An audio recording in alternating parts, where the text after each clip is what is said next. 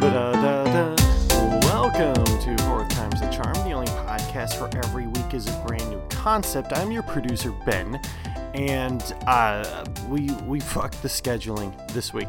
So, today we are going to do something different. It's just me today, and I am going to talk to you guys a little quick hot potty for y'alls, because I went to Los Angeles Forum tonight for AEW Dynamite All Elite Wrestling, and they had what I think, at least in my immediate opinion, could very well be the greatest worked shoot promo of all time by MJF. Truly an all-timer. What is a worked shoot promo? Why should I care?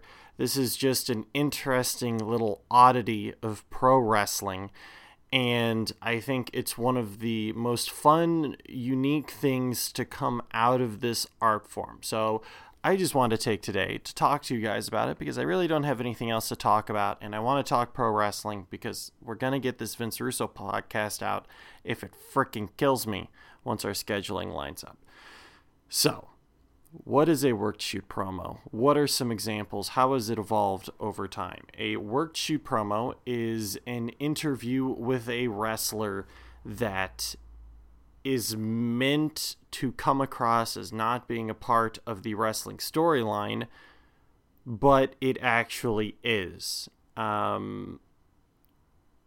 Or it essentially blurs the lines between the storyline of a wrestling show and reality. Sometimes they lean more into reality than not. This promo, I think, is the best one ever, because it's one of the few worked shoot promos that works entirely within the confines of pro wrestling. It doesn't do any wink wink, this is all fake, break the fourth wall. It can lean on that wall, but it doesn't actually break it, and I appreciate that for protecting the art form. That sounds very condescending and obnoxious, but I don't have anyone else telling me otherwise. I am a loose cannon, and we'll get to him. But where does the worked shoot promo start? There's very few times where you can pinpoint something in pro wrestling history, but I would say that for all intents and purposes, the worked shoot promo really got its start in ECW, then known as Eastern Championship Wrestling, and I'm sure there were examples of a worked shoot or shoot promo before this, but if I had to pinpoint one moment, it would probably be the triple threat three-way dance finals for the NWA Heavyweight Championship, where Shane Douglas won the National Wrestling Alliance Championship. ECW at the time was a member of the NWA, and he takes the title, and with representatives of the NWA there, he throws the World Championship on the ground, saying that all the past champions of the NWA can kiss his ass, and ushering in a new era of ECW that would lead to Extreme Championship Wrestling and the underground independent wrestling sensation of the late 90s. I stand here before God and my Father in heaven tonight, as I said I would be world's heavyweight champion. In the tradition of Lou Thesz, in the tradition of Jack Briscoe, of the Briscoe brothers, of Dory Funk Jr., of Terry Funk, the man who'll never die.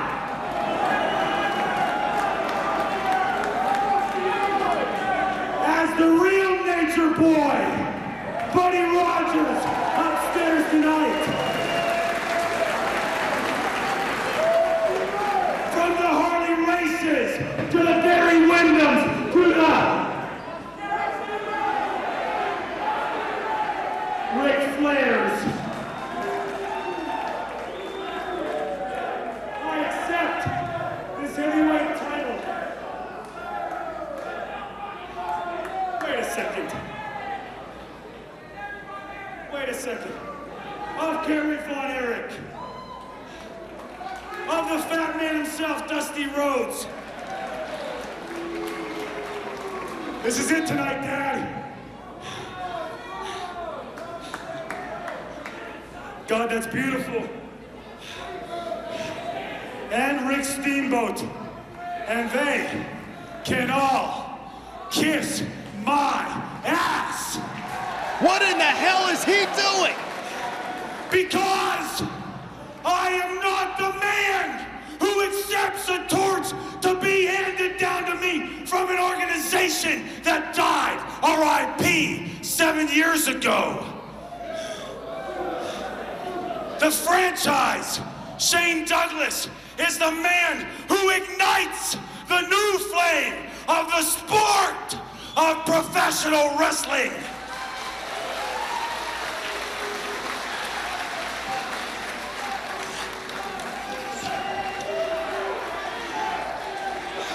That's the ECW belt. Before God and my Father as witness, I declare myself, the franchise, as the new ECW Heavyweight Champion of the World. Shane Douglas declaring himself We have set out ECW to change World the Champion face of professional wrestling. So tonight, let the new era begin. The era of the sport of professional wrestling. The era of the franchise. The era of the ECW.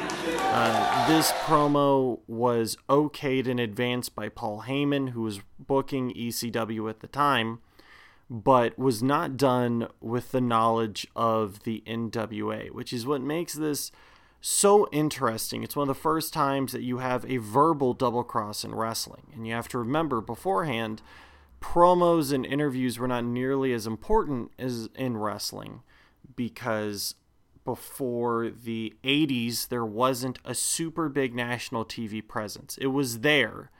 I'm actually being disingenuous. Beforehand, it was still popular on national TV, but there weren't enough channels to have a regular television broadcast nationwide, especially. There was a lot more local programming.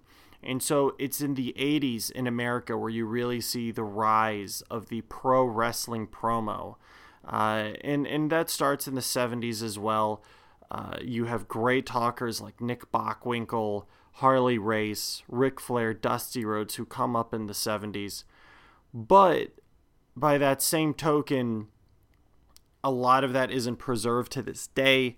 But more importantly, for the sake of this conversation, everything was kayfabe back then. So everyone was still following the wrestler's code. You can't be drinking with your, sworn enemy on television in the bars. If you see each other, one of you has to walk out, or you guys got to start a screaming match with each other.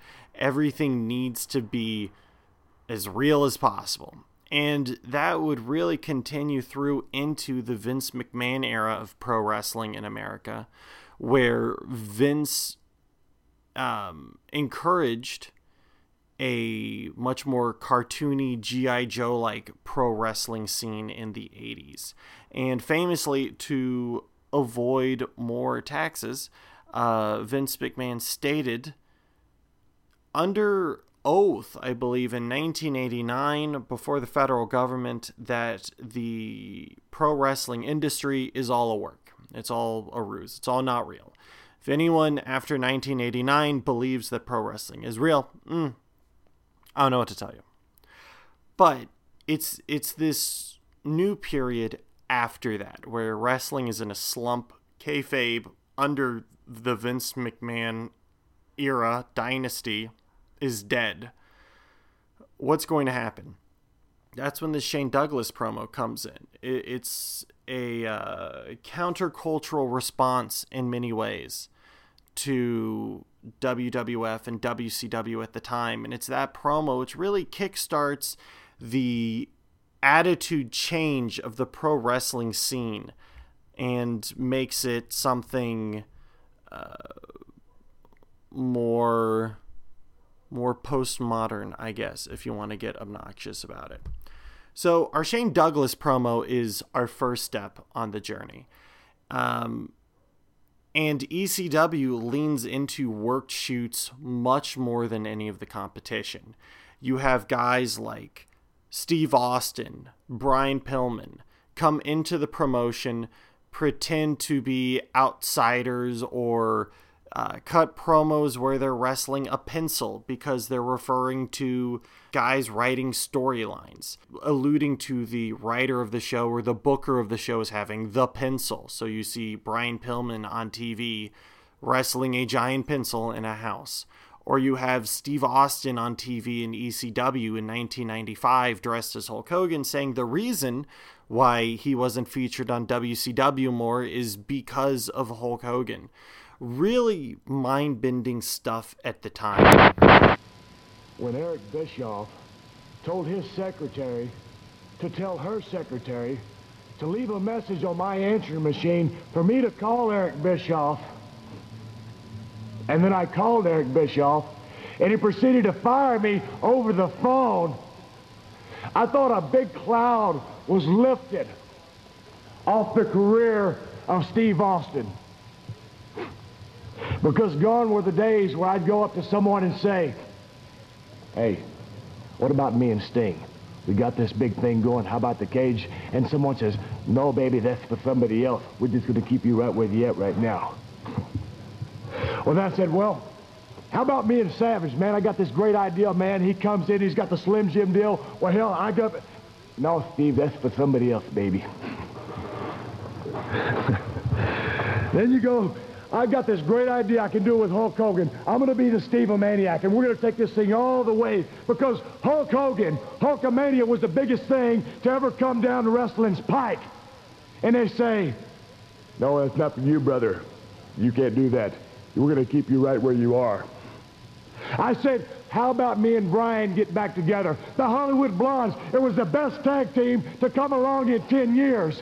And they say, no, Steve, we need you in a singles role, man. We need you to do this. We're going to put the U.S. title on you, and then we're going to take you here, and then you're the number one contender, so then you got this world title shot. Well, all that never happened.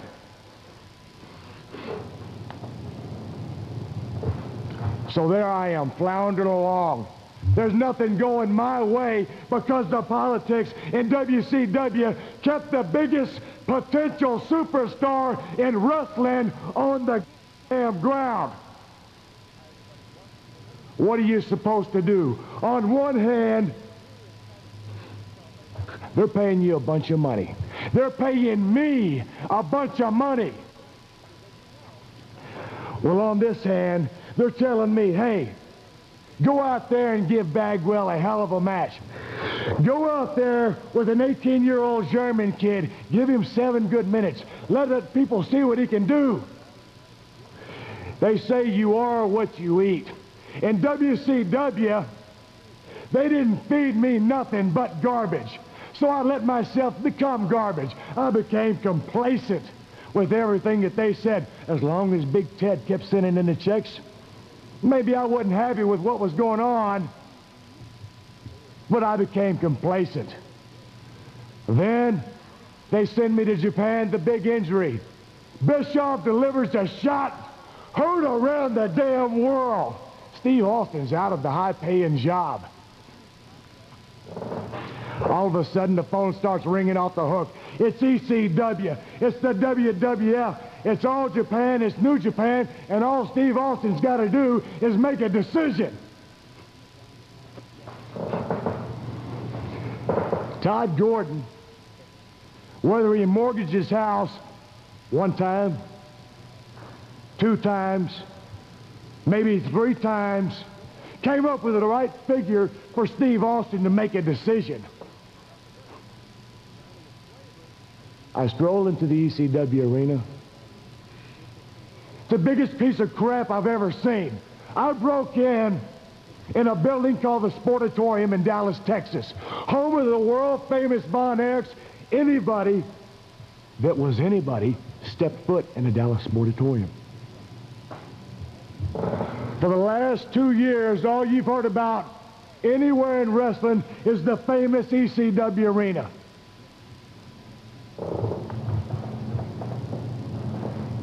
Debut night, I roll in.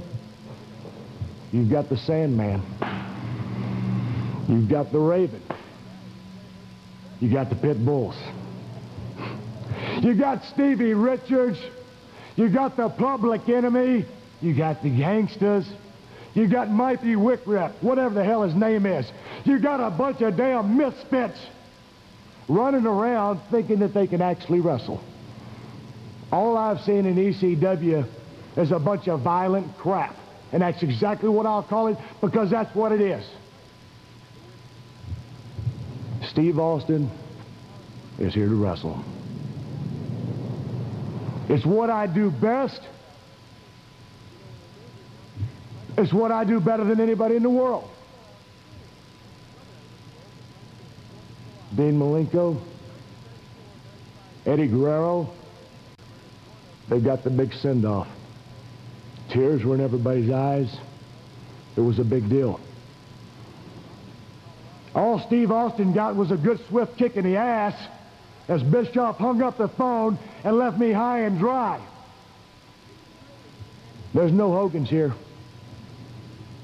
There's no Flairs here. There's not a Dusty Rhodes. And there damn sure isn't an Eric Bischoff here. There's no one that can hold back Steve Austin now. Stunning, tossed it out the window. Never was meant to be. ECW is going to find out firsthand what Steve Austin can do. And I'm going to show everybody here exactly what a true superstar is supposed to do. What a true superstar is supposed to be. Because no one here can hold me back. Not Todd Gordon. Not Hulk Hogan. Not Eric Bischoff. Nobody. I'm going to be the superstar that I always knew that I could be. Because there's no one in ECW that can stop me. And here's a bonus for you guys. If you want to see a work-shoot promo that veers too far into a shoot, here's 1998, one of the earliest work-shoot shoot promos, where Doug Gilbert goes off on the Lawler family. Have some fun with this. I'll be there to get you at the New Daisy. And then Brian Christopher, I think somebody got something to say to him. I suspect Mr. Gilbert's got a plan or two for Mr. Christopher. You know what, Dave? Who should I blame? Where should the blame start? Well, you know where it's going to start, Brian Christopher? It's going to start tonight at the New Daisy Theater, because you know what? You're getting out of your environment and you're getting into mine. What you're going to do is you're going to climb in to 5 strands of barbed wire wrapped around the ring. Do you understand what that means? Listen, and you know what? Talking about him coming out here, Brian Christopher wants to come out here and play Doug Gilbert. Brian Christopher, if I was you, I would want to play Doug Gilbert every week because you've never got over. Listen, let me tell you one thing, boy. And listen, you do not talk about my family. You do not talk about me. Listen, you want to play that family card? He wants to play the family card? You think he wants to play that card with me? Oh, May Brian, that card could hurt you so bad. Listen, son, I'm out on the street, and people say, Doug Gilbert, why was Brian Christopher dragging them 4 or 5 belts around that little red wagon? Oh, he was so successful here in Memphis, Doug. He was so successful. And Brian, it kind of hurts me, you know, Dave, there's things we're not supposed to talk about out here, right? That's true. But, you know, like they told me a few things in the back that I couldn't talk about, but I don't really remember what they was. One of them might have been Brian Christopher was a champion around here for so long because his daddy, Wait. because his daddy Jerry Lawler owned the company.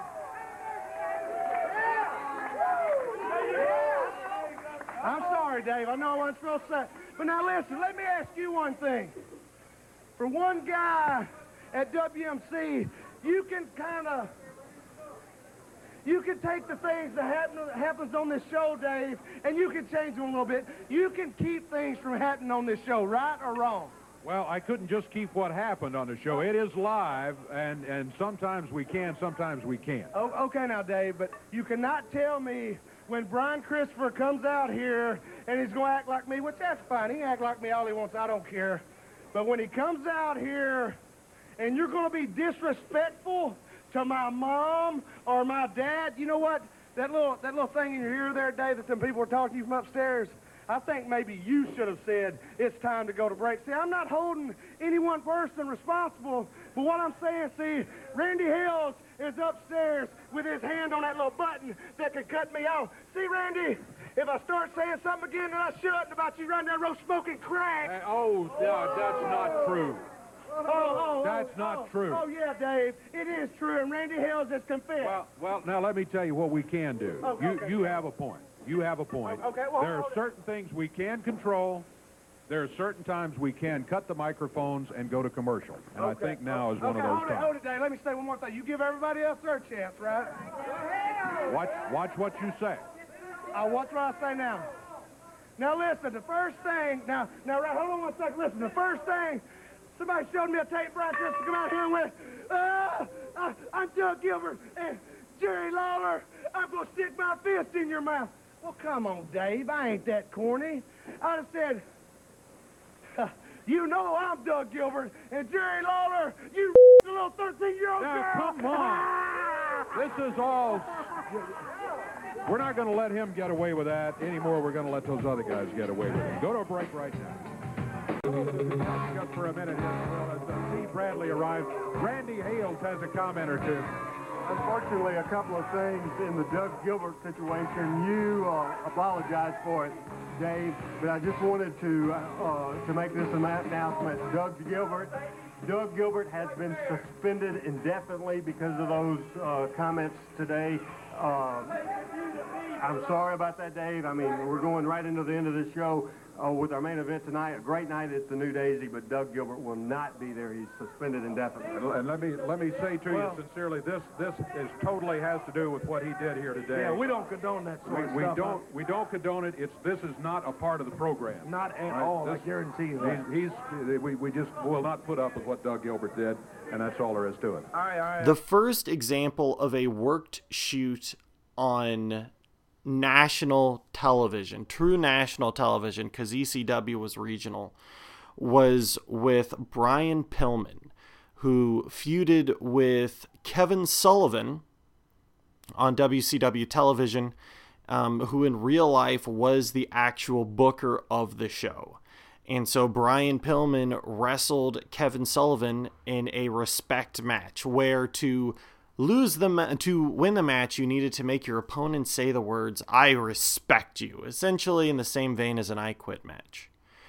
And midway through the match, Brian Pillman stops, looks at him, says, "I respect you, Booker man,"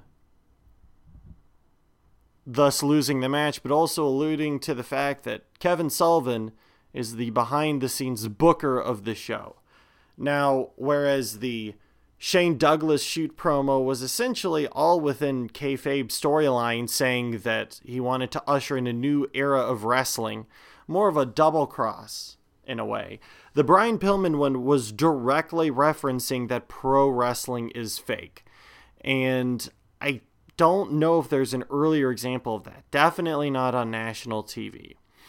That would bleed into another worked shoot angle that turned into a shoot where Chris Benoit took the real life wife of Kevin Sullivan, and they began having a relationship, which that became too close for comfort because that ended up being what happened in real life. That's a truly strange story for another day.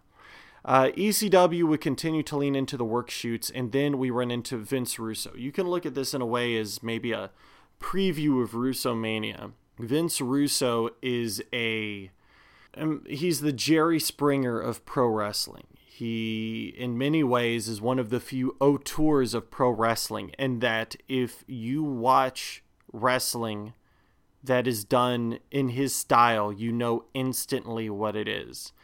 Vince Russo has done a lot of good in pro wrestling and a lot of much less good.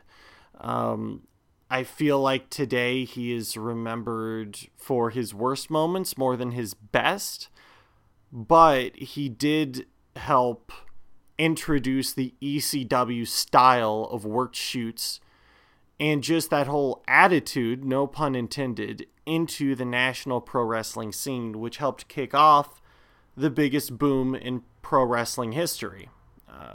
At least the brightest, if not the longest lasting.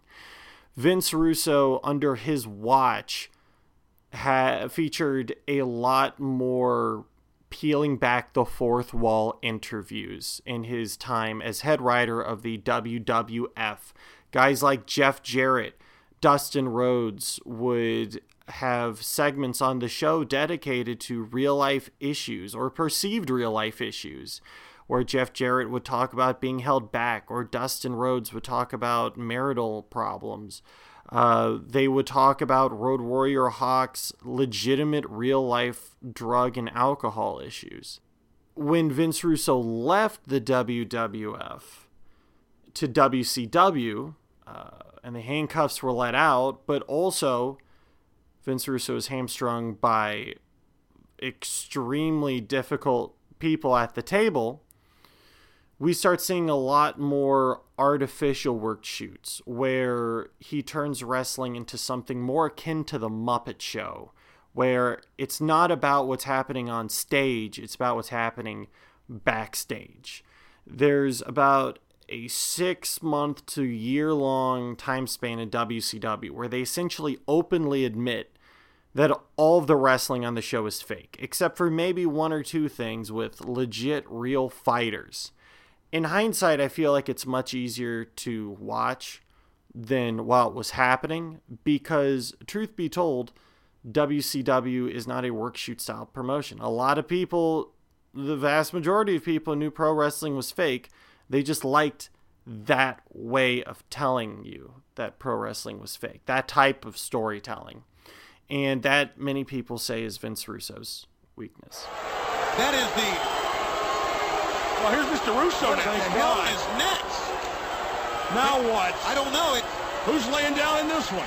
It's scheduled to be Nash, Goldberg. We heard from Goldberg. Now maybe Russo can explain to the world what we have seen. And if he explains it, will we get it?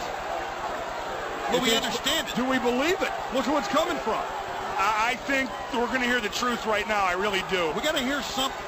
That's not Vince Russo, the character. That's Vince Russo, the boss. 3 weeks ago, I left WCW, and quite frankly, I didn't know if I was going to come back. And the reason I didn't know I was going to come back or not is because from day one that I've been in WCW, I've done nothing but deal with the bullshit of the politics behind that curtain. The fact of the matter is, I've got a wife, I've got 3 kids at home, and I really don't need this shit.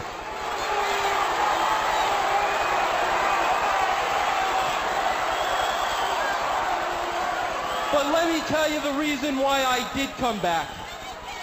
I came back for every one of the guys in that locker room that week in, week out, bust their ass for WCW. I came back for the Booker T's. I came back for every single guy in MIA.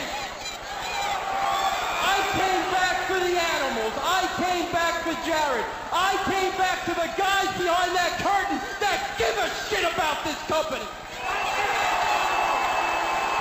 And let me tell you who doesn't give a shit about this company. That goddamn politician Hulk Hogan.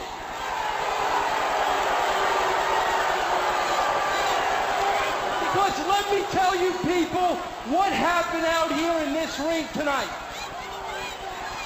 All day long I'm playing politics with Hulk Hogan because Hulk Hogan tonight wants to play his creative control card. And to Hulk Hogan, that meant that tonight in the middle of this ring, when he knew it was bullshit, he beats Jeff Jarrett. Well, guess what? Hogan got his wish. Hogan got his belt and he went the hell home, and I promise everybody or else I'll go in the goddamn grave. You will never see that piece of shit again. Amen. But I sat out there in the people just like you, and I know you paid good money to come here tonight, and nobody is going to be ripped off here tonight.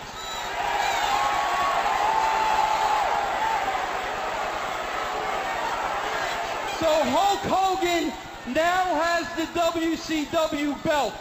And Hulk, let's refer to that as the Hulk Hogan Memorial Belt, because from here on in, that belt don't mean shit.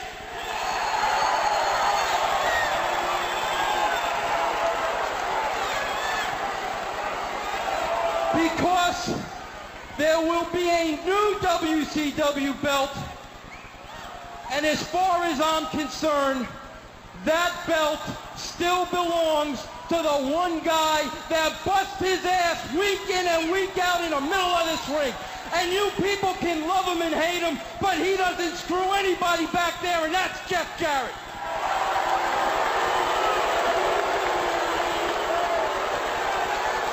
Hold on a minute. Jeff Jarrett is still the official WCW champion, but he will defend that title in this ring tonight.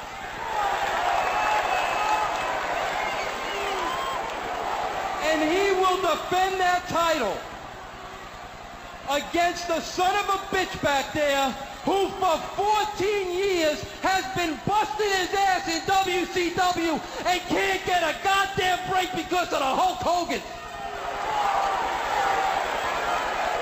And I'm talking about Booker T. Booker T and Jeff Jarrett are the two reasons why I'm in this damn stinking business to begin with. So tonight in this ring, for the WCW title, two deserving guys, Jarrett and Booker, will compete for the WCW, and they'll tear this goddamn house down. And Hogan, you big bald son of a bitch, kiss my ass.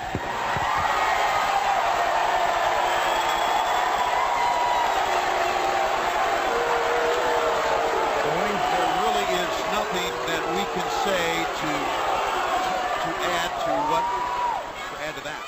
But he was the person who made the worked shoot promo very commonplace in wrestling, and many people thought it overstayed its welcome by that point, where every week people would be talking about perceived real life grievances, and if everyone's complaining about what's happening behind the scenes, well then, no one's complaints stand out. After Vince Russo's tenure in pro wrestling comes to an end, he had a longer tenure in TNA, which continued some more of the worked shoot promos. WWE would dip into that well a few times. The first time WWF, I would say, dipped into worked shoot territory is when Jim Ross introduced the fake Razor Ramon and fake Diesel. Scott Hall and Kevin Nash leave WWF for WCW, And Jim Ross responds by introducing two guys and their WWF gimmicks. And it was very silly, and it really didn't go anywhere, but it is an example of them breaking the fourth wall. A more successful version of that is Joey Styles on WWE Raw in a sort of kickoff to promoting an upcoming ECW pay-per-view, talking about how he feels misused as a commentator. He wasn't allowed to call WrestleMania. He wasn't even able to call Backlash. He wasn't good enough for Backlash. And so because of that, Joey Styles quits on air. This is very much in the clearly not real vein, but it's also a really good promo from a really great commentator. And now, thanks to the magic of live television, I'm going to show the whole world why for 7 years in ECW, I was the unscripted, uncensored, loose cannon of commentary. 6 months ago, WWE called me. I didn't call this company because I was looking for a job. I didn't need a job. WWE called me because they had humiliated and fired again Jim Ross. So I get JR's spot. And from week one, week after week, I've got an ongoing lecture about the differences in professional wrestling and sports entertainment. I'm not allowed to say pro wrestling. I'm not allowed to say wrestler. I have to say sports entertainment and refer to the wrestlers as superstars. I'm told to deliberately ignore the moves and the holds during the matches so I can tell stories.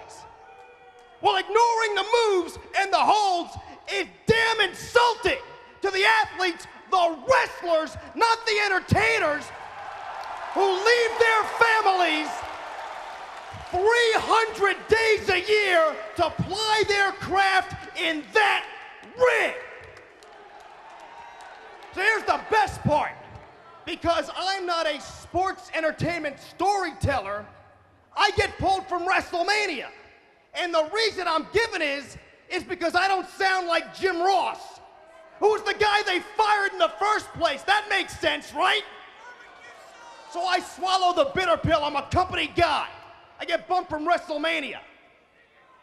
Then I get bumped from Backlash. I'm not good enough to call Backlash. In ECW, I called live pay-per-views on my own. Solo, no color commentators dragging me down.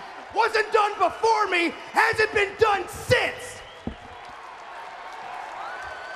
But I'm not good enough to call Backlash because I'm not a sports entertainment storyteller.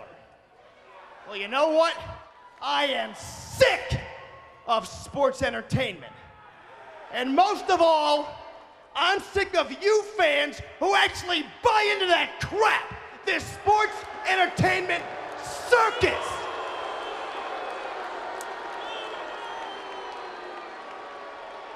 I never needed this job, and I don't want this job anymore. I quit! It's a great evolution of the work shoot promo in that it doesn't really break the fourth wall too much. And it's easy for casual fans or people who want to stay in it to still be able to be invested in it. That took place in, I believe, 2005. The crescendo of work shoot promos, though, doesn't hit until, I believe it's June 2011, when CM Punk has his infamous pipe bomb promo, where he talks about how the only reason why he isn't the face of the company is essentially that success in WWE is based on kissing ass instead of based on merit. This one, in hindsight, veers probably a little too much into legitimately breaking the fourth wall of wrestling in terms of if you like to stay invested in the idea that pro wrestling is real, which since everyone knows it's fake, you might as well do so. It's like a TV show, right? You don't want someone on Walking Dead telling you how all the zombies aren't actually killing you. Except for this one, it's real, I swear. We all know it's fake. But this is a transformative and revolutionary promo in wrestling, where CM Punk essentially talks about all the taboos that, up till that point, no one thought anyone was allowed to talk about. Talking about other wrestling promotions, talking about his, at the time, friend Colt Cabana, who's wrestling in a completely other promotion, wearing a t-shirt of Steve Austin, who wasn't an active wrestler at the time, talking about blacklisted wrestlers like Brock Lesnar on the microphone and how the company would be better off without Vince McMahon, Triple H, or Stephanie at the helm. There was a lot of truth mixed in with the promo, as CM Punk was intending not to stay with the company at that time. John Cena, while you lay there, hopefully as uncomfortable as you possibly can be, I want you to listen to me. I want you to digest this, because before I leave in 3 weeks with your WWE Championship, I have a lot of things I want to get off my chest.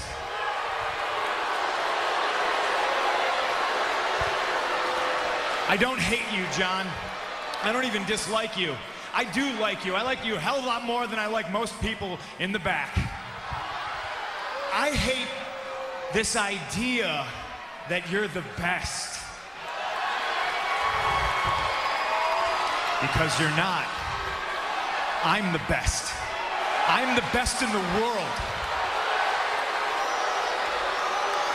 There's one thing you're better at than I am, and that's kissing Vince McMahon's ass. You're as good as kissing Vince's ass as Hulk Hogan was. I don't know if you're as good as Dwayne, though. He's a pretty good ass kisser. Always was and still is. Oops, I'm breaking the fourth wall. I am the best wrestler in the world. I've been the best ever since day one when I walked into this company, and I've been vilified and hated since that day because Paul Heyman saw something in me that nobody else wanted to admit. That's right, I'm a Paul Heyman guy. You know who else was a Paul Heyman guy? Brock Lesnar. And he split just like I'm splitting, but the biggest difference between me and Brock is I'm going to leave with the WWE Championship.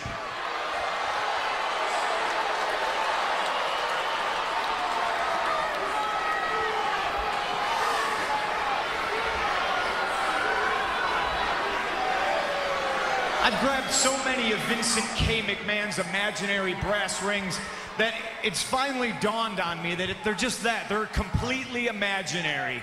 The only thing that's real is me, and the fact that day in and day out for almost 6 years I have proved to everybody in the world that I am the best on this microphone, in that ring, even at commentary. Nobody can touch me.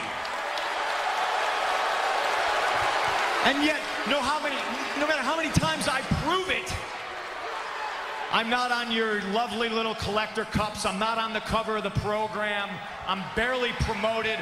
I don't get to be in movies. I'm certainly not on any crappy show on the USA Network. I'm not on the poster of WrestleMania. I'm not in the signature that's produced at the start of the show. I'm not on Conan O'Brien, I'm not on Jimmy Fallon, but the fact of the matter is I should be, and trust me, this isn't sour grapes, but the fact that Dwayne is in the main event of WrestleMania next year and I'm not makes me sick.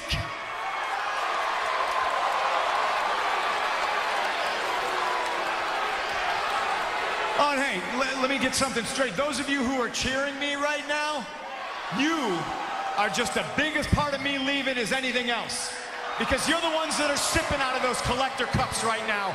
You're the ones that buy those programs that my face isn't on the cover of. And then at 5 in the morning at the airport, you try to shove it in my face so you can get an autograph and try to sell it on eBay because you're too lazy to go get a real job.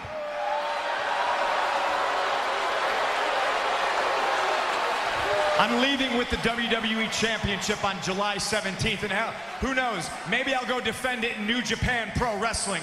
Maybe I'll go back to Ring of Honor.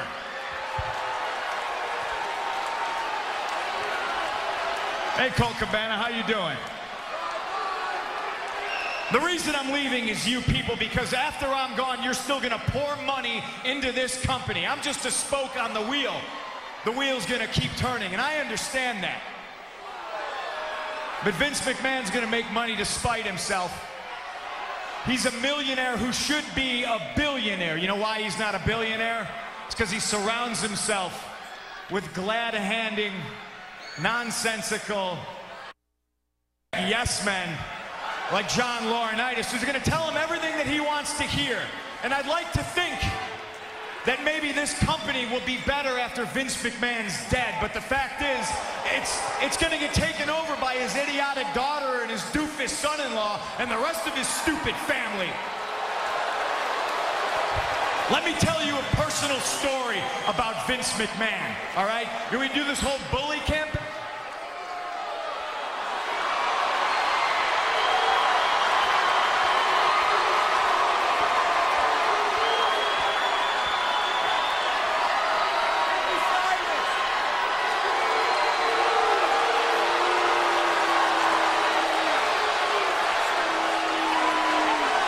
It was a perfect storm that lit the wrestling world on fire, and is really the basis for a lot of people's fandoms to this day. It is truly the hard times promo of our generation of wrestling fans. And it's something that everyone knows it's great. Everyone has watched it, listened to it, but I feel like it will still take some time for people to understand how big that promo was. And that promo leads us to here, to AEW Dynamite, to MJF cutting the promo of his life, one in a series of promos of his life, where he gives out about perceived real-life grievances regarding his AEW contract and pay status. And dude goes off, including letting out a true fuck on Cable. Wow. What's great about MJF's promo is that everything he says is in character. He has a storyline reason for everything he says. He talks about how people criticize him for not being a good enough wrestler. And he says, why? Because I don't watch New Japan? Because I don't drop people on my heads? He's not a wrestler that wrestles in a style that involves dropping people on their heads. He wrestles a less flashy style. That works in kayfabe as well as outside of kayfabe. He gets very close to towing that line. But if you're like a Jim Cornette type who doesn't like people breaking that sense of immersion, MJF doesn't do it here. MJF talks about how he's been the highlight of everything he's been on, how he makes moment after moment. You hear fighters in UFC talk just like that as well. MJF throws off his Burberry scarf, wonderful attention to detail. After he yells his expletive, they cut off his mic and immediately go to a commercial. They don't allow commentary to talk about the rest of the show. They take off the social media mentions. In the arena, CM Punk and Matt Jackson come out to try and talk sense into him, but he leaves through the crowd, smashing someone's phone in the process. Just what makes AEW great is the attention to detail for things like this. Truly, it envelops you in an extra layer of immersion in a way where this feels so real, but it still works within the confines of the rest of the show, that it makes everything else feel a bit more believable too. In a way, MJF's worked shoot isn't really a work shoot at all. In a way, it's just a really good pro wrestling promo. He's completely subverted the perceived purpose of a work shoot. And this is something that as we watch Russomania, you, the listener or viewer, might run into as well. Previously, the idea of a work shoot is to go, everything else is fake, but this is real. And it's to highlight the importance of this one segment as something that's truly special. The MJF promo on Dynamite on June 1st, in many ways, was the opposite. Yes, it was something that was perceived as being real.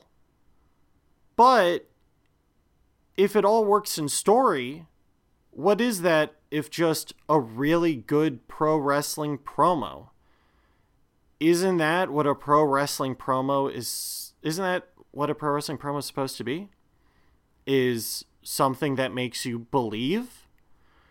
If anything, MJF on tonight's Dynamite wasn't doing a work shoot promo. He was just doing the best promo. He was making you genuinely believe everything he says, and everyone fell for it. So yes, obviously, I don't think that he believes all of those things. I think that whatever his contractual issues they had, they worked out. But that's not really the point. The point is that they took something that was real, MJF has worked with it, and has made it something that people believe in more than anything else in the pro wrestling scene right now. And that is why MJF is one of the best wrestlers out there right now, is that he's making people believe. If you look on Reddit right now, people aren't sure what of this is real, what of this is fake, and you can tell because people are plastered all over Reddit screaming, this is a work, I'm not getting work, this is a work, I know that this is a work, because people really deep down inside aren't 100% sure what the full story is. And that is the beauty of pro wrestling, and that's the sign of a truly great performer and an amazing pro wrestler. So that is my soapbox for the week. Next week, we're going to have something much more substantive. But in terms of this hot potty, I'll tell you, at the very least, it'll be better the fourth time. Because it's the fourth time that's the charm. Good night and good morning.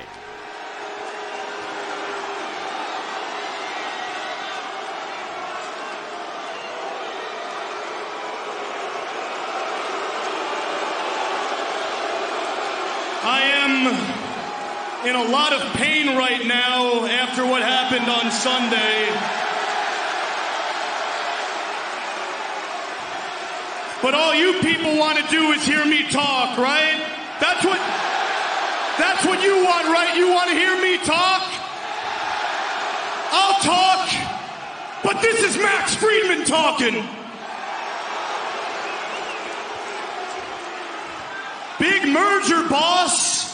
A lot of important executives here tonight to watch your product. Would be a real shame if something bad happened. I wouldn't want to embarrass you, man. Speaking of embarrassing, you've been trying to sit down with me to hash things out for quite some time now, haven't you?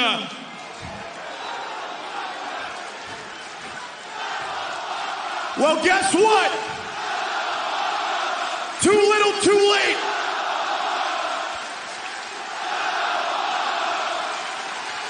Here's why.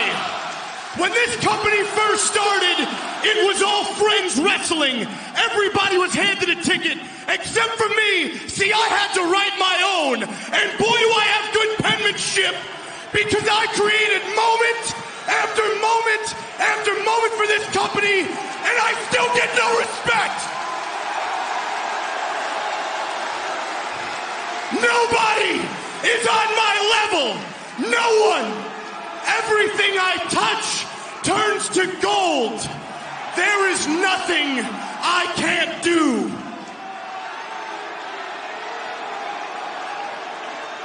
Every time I come out here, I am not expected to hit home runs. I am expected to hit grand slams. And I do that shit on a weekly basis.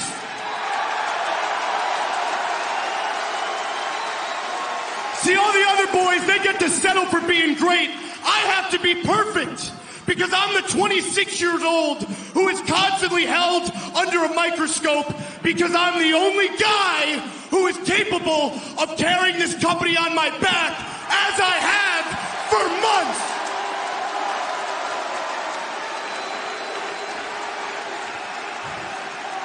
It's funny I hear boos, but I also hear clapping. That's interesting. That's interesting. Where were you guys this whole weekend when you were calling me an unprofessional piece of shit? I'm just curious. You're not the only problem. No, it's the boys in the back too. Because the boys in the back all want my spot. Well, guess what? You want my spot, you can have it. Because I don't want to be here anymore. Now let's talk about you fans, huh? You people call yourself fans. You're not fans. You're uneducated marks. You sit there on your phones tweeting out your opinions like they're worth a damn. Let me explain something to you people. You don't know shit.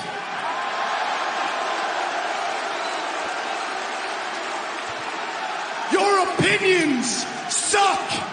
Your opinions change at the drop of a dime, and then you pretend your new opinions are the same as your old. For example, man, I always knew MJF was a good wrestler. Really? That's interesting. Because last time I checked, you guys pretended I sucked in the ring for a long time. And why is that, huh? Because I'm not untrained like all your faves? Because I don't pretend to watch New Japan? Because I don't dump my opponents on their head? Because I'm not reckless? What is it? Is it because I'm not chasing star ratings, guys? What is it? How could I possibly be the best? Well, newsflash, I am the best! I'm the best in the world! Because I'm the only guy who makes you feel. And unlike all those boys, I don't gotta do a bunch of bullshit to get you there.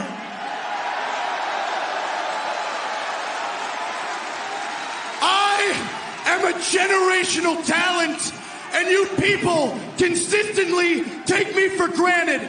But it's not just you. It's the big man in the back, too. Here's something you guys can't take for granted. Here's something he doesn't want you to know. Do you guys know who the second biggest minute-for-minute draw is in this entire company? Nope, you wish. It's me! It's me! And if you don't believe me, do me a favor. Ask Stat Boy Tony in the back, see what he's got to say. But whatever you do, don't ask him to reach into his pockets and pay the man who's been busting his ass for him since day one. No. Make sure he hoards all that money. Make sure he hoards all that money so he can give it to all the new ex-WWE guys he keeps bringing in. That can't lace my goddamn boots.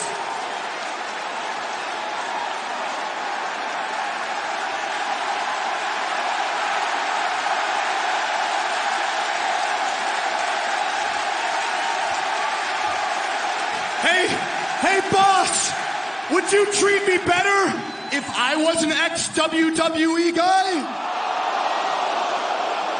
See, maybe you don't get it, man. Here's the problem with you, boss.